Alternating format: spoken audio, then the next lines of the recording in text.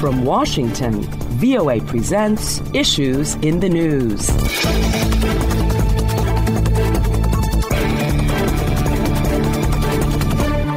Hello and welcome to Issues in the News. I'm Kim Lewis, and joining me on the panel this week are VOA White House Bureau Chief Patsy Widakuswara and VOA Congressional Correspondent Catherine Gibson. Welcome, Patsy and Catherine. Well, here are the issues. President Joe Biden visited Florida to survey firsthand the damage caused by Hurricane Ian. The president and Florida's Governor Ron DeSantis put aside their political rivalry, and their administrations have worked in concert since the hurricane's deadly collision with Florida's west coast.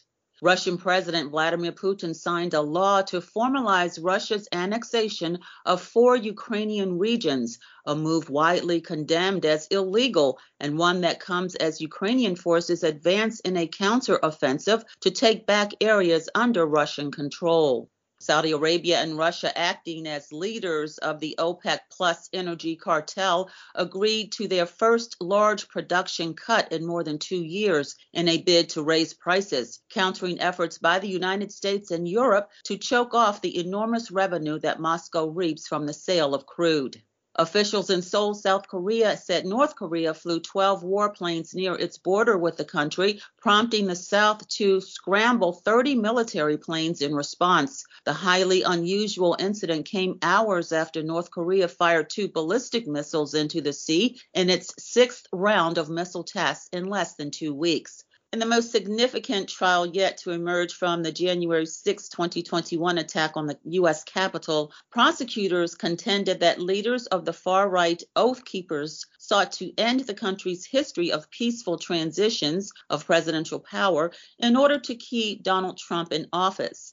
The Federal Appeals Court agreed to fast-track an appeal by the Department of Justice over the appointment of a special master to review thousands of pages of government records seized this summer from former President Donald Trump's Florida home. Well, those are the issues. Let's get started. Patsy, President Biden traveled to Florida to see firsthand the devastation left by Hurricane Ian. He also met with Governor DeSantis, who is considered a potential 2024 White House contender. So what can you tell us about Biden's visit? So this is a really interesting dynamic between the two leaders, Kim, as you know, but perhaps our audience may not know, that last month the governor sent dozens of migrants to Martha's Vineyard, this upscale island enclave in the liberal state of Massachusetts, to protest the increase in illegal immigration under the Biden administration.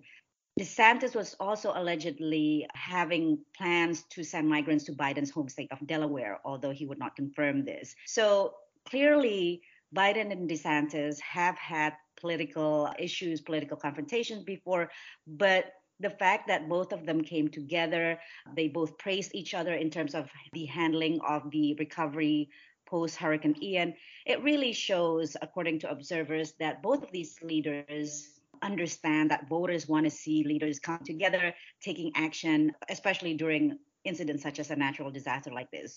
They both have a political interest to be seen as overcoming their partisan differences as they deal with the impacts of natural disaster, and that was exactly what happened this week. Also, in the wake of Hurricane Ian, a search and rescue team in Fort Myers Beach set out to knock on every door that was still standing. What is the latest regarding the search and rescue and just how people are recovering from this? So the impact of Hurricane Ian is expected to be very extreme and very long. As we know so far, at least 110 people have died in Florida as well as in North Carolina. Most of those deaths occur in Florida. The Federal Emergency Management Agency Administrator, Deanne Criswell, said that they have allowed up to 60 days in terms of 100% reimbursement for debris removal for the state. This is beyond what is the standard, which is 30 days. But since the storm is so catastrophic, they feel that 60 days, which was requested by DeSantis, makes sense. And as you know, this is the second time that the president has traveled to survey storm damage. He was also in Puerto Rico on Monday, getting an update on recovery efforts from Hurricane Fiona. So there's been a lot of storms going on in the United States, and this is certainly a time when the federal government wants to be seen as helping the states in accordance to laws. Catherine, what is Capitol Hill saying about this? What type of impact will this have on the upcoming midterm elections?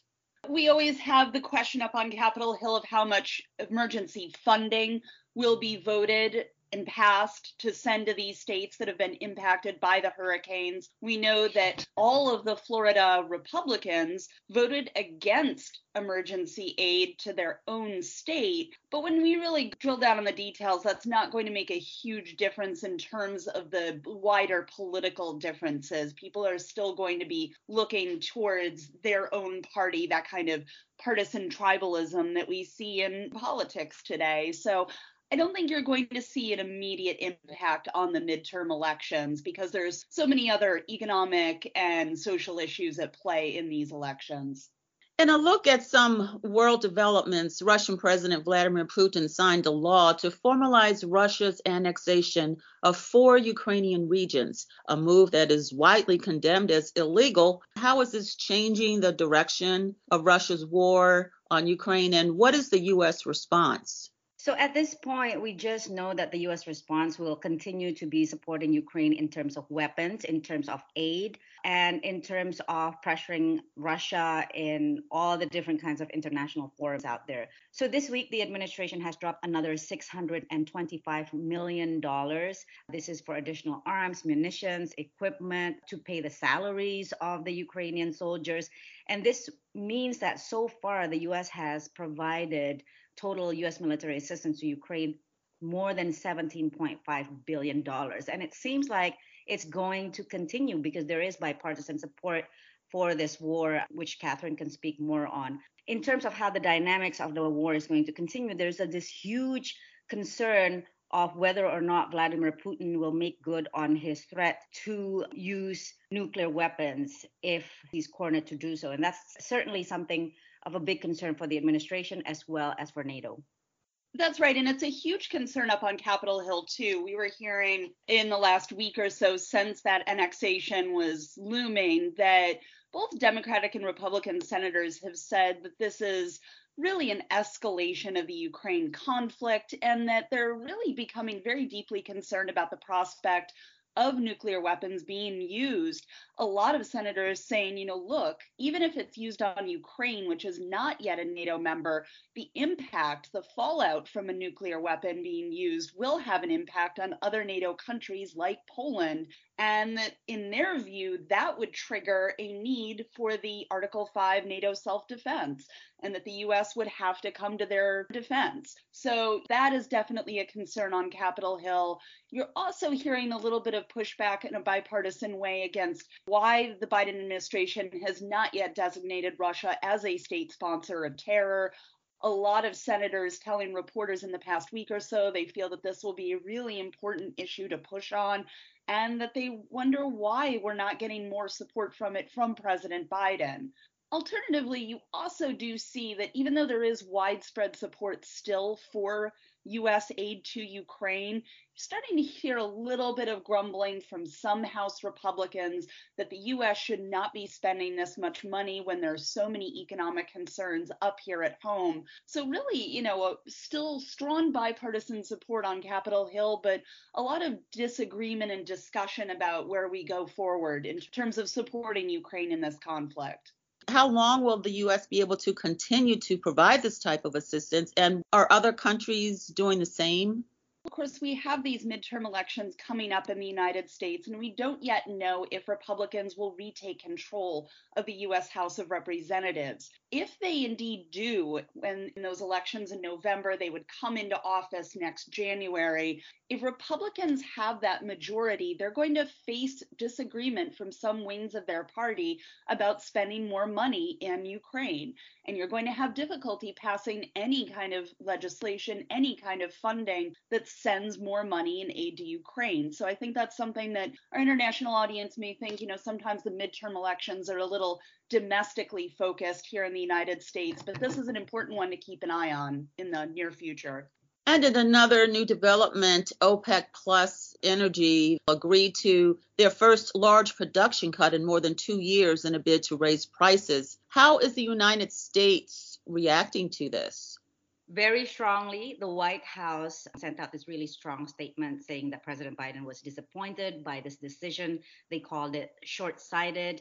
And White House Press Secretary Karine Jean-Pierre basically said that this shows that OPEC Plus is aligned with Russia. So this will surely become a huge problem for President Joe Biden, particularly ahead of the midterm elections when he was really counting on to make sure that the price of gas in the US stays low.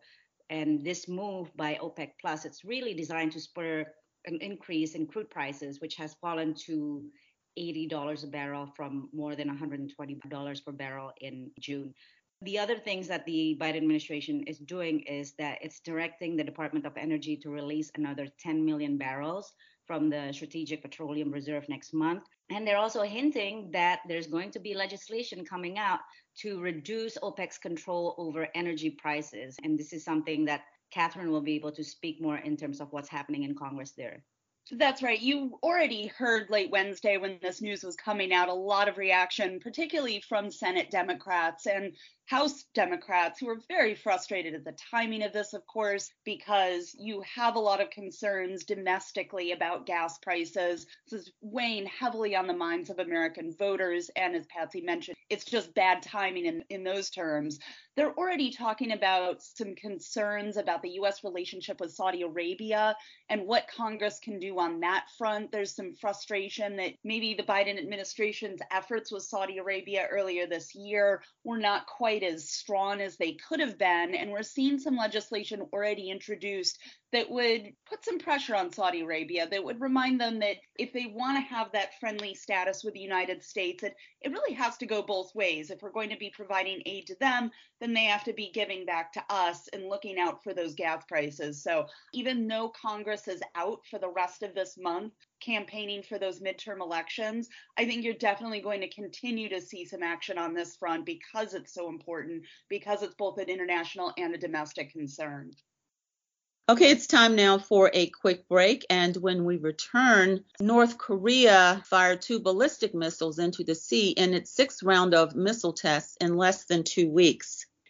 Issues in the News is coming to you from the Voice of America in Washington.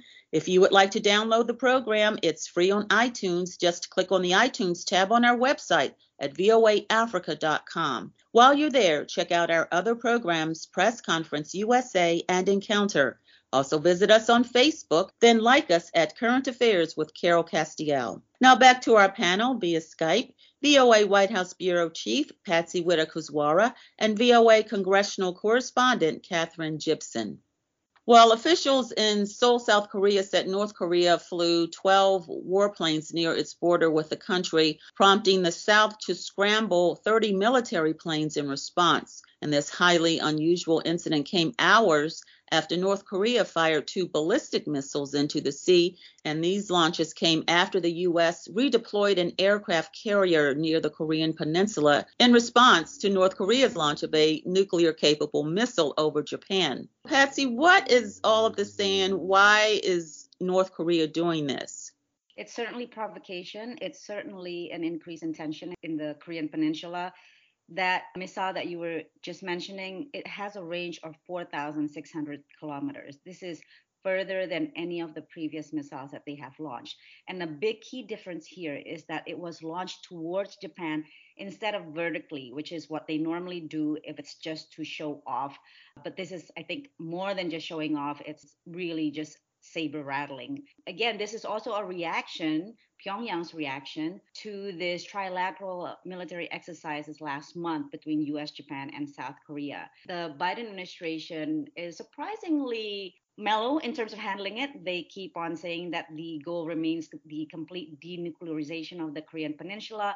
They're open to dialogue and diplomacy and remain prepared to meet with North Korea without preconditions. Now, one thing to understand in this dynamic is that there's really not much that the Biden administration can do. There's not much that they can do at the Security Council meeting, for example. They've asked for a meeting. They haven't been given one. China and Russia, these are permanent members of the Security Council. They oppose more sanctions on North Korea. So there's really not much diplomatic leverage to press North Korean leader Kim Jong-un to de-escalate. And observers say that really North Korea is definitely trying to take advantage of the situation The U.S. is focused on the war in Ukraine, and that really gives them some room and time to pursue its goals by flexing their weapons of mass destruction program. Observers also expect that Pyongyang will conduct another nuclear test soon, which will be its seventh, and then we'll see at that point what the U.S. and the allies, Japan and South Korea, how they would react to that. Yes, I'm getting the same information that experts are saying that North Korea is determined to continue with its weapons test. It's a threatening situation, especially with what is going on with Russia and Ukraine. Yes, and don't forget that they have just recently passed a law that declares that they are ready to launch preventive nuclear strikes, including in the face of conventional attacks. So that's also another scary development that we need to keep an eye out on. Let's move on to our next topic. In the most significant trial yet to emerge from the January 6, 2021 attack on the U.S. Capitol, prosecutors contended that leaders of the far-right Oath Keepers sought to end the country's history of peaceful transitions of presidential power in order to keep Donald Trump in office. Catherine, how significant is this trial? Well, this has been a really fascinating trial on multiple fronts.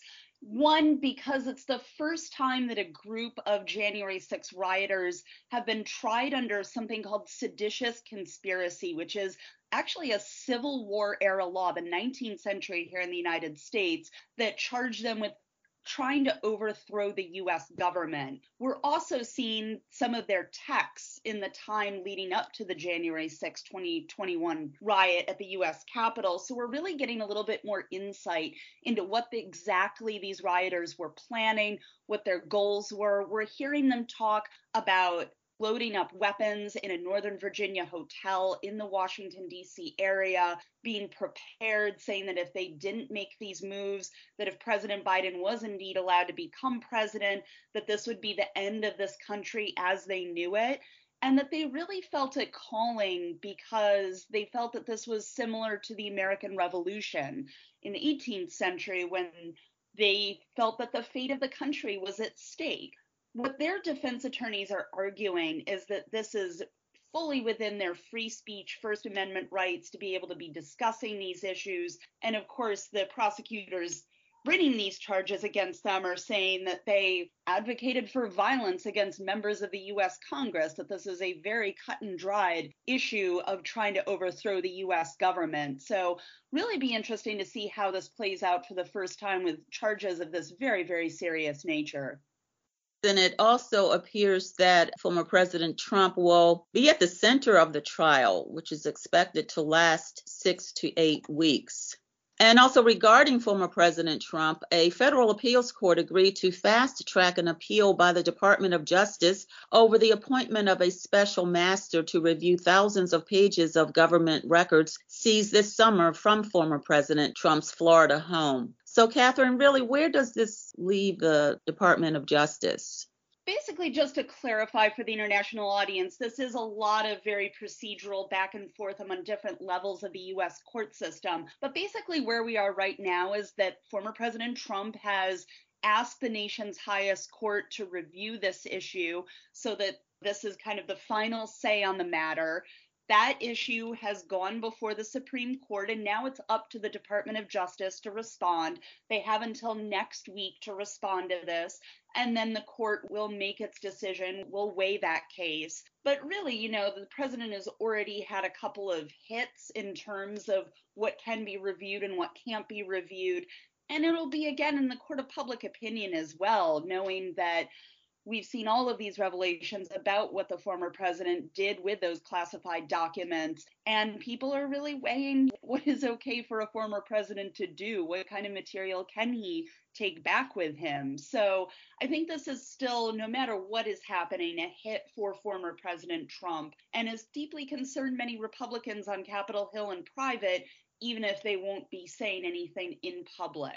I also want to remind some of the listeners internationally that we, of course, still have the January 6th committee hearings going on here in the United States. We're due to have a final hearing last week, but it was postponed because of that hurricane. We're expecting it to be rescheduled any day now, even though Congress is out of session for midterm campaigns. That is expected to be the final January 6th committee hearing, when the investigators, those lawmakers that serve on that committee, will be really wrapping up all of their findings, presenting them to the American public, and possibly making the case that the former president should face charges based on his efforts to encourage rioters to come into the U.S. Capitol.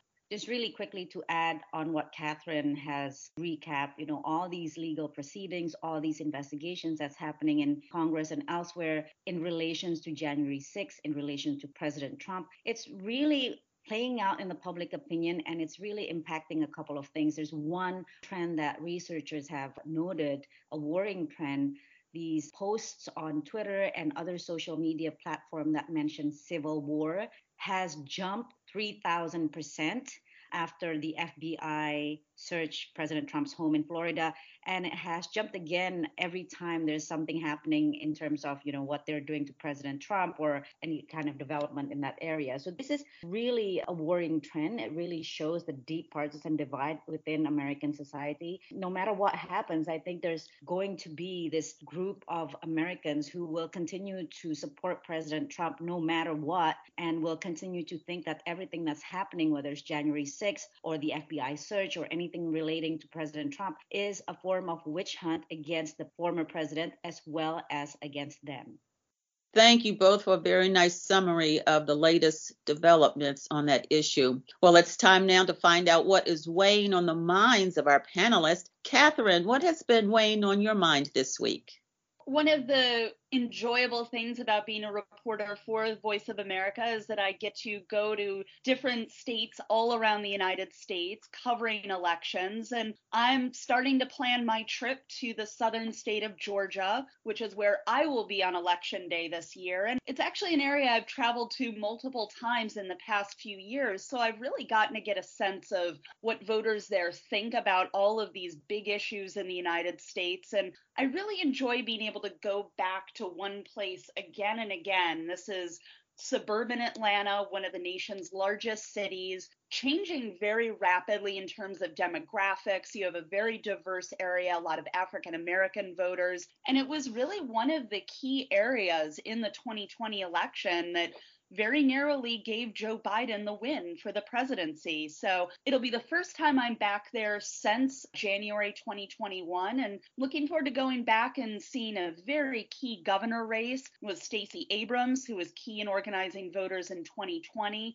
And of course, a very key Senate election between two African-American candidates, Raphael Warnock and Herschel Walker, that really will be one of the deciding factors in seeing whether Democrats or Republicans control the U.S. Senate. So wondering how that whole area is doing and what they'll be doing in terms of a really important decision in this election.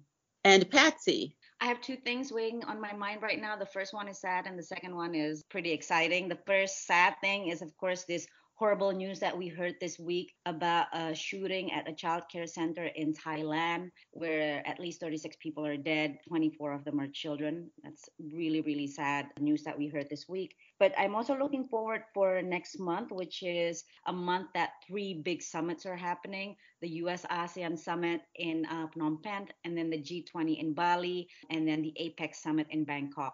I plan to be traveling with President Biden to the first 2 summits, which will be exciting for me because that means I get to go home and see my friends and family on office time. Hopefully, I'll get a chance to see them in between coverage.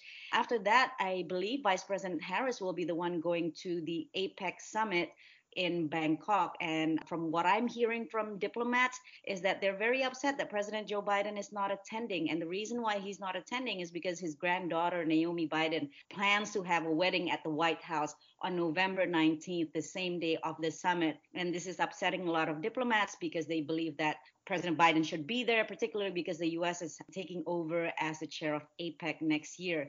So those 3 summits, definitely something to look forward to for myself in terms of coverage and in terms of just being able to go home. You each have a very interesting assignments coming up, and I wish you well on both of them. We will close the show on those thoughts. My thanks to our panelists, VOA White House Bureau Chief Patsy Widakuswara and VOA Congressional Correspondent Katherine Gibson. I'm Kim Lewis, and thanks for joining us for Issues in the News.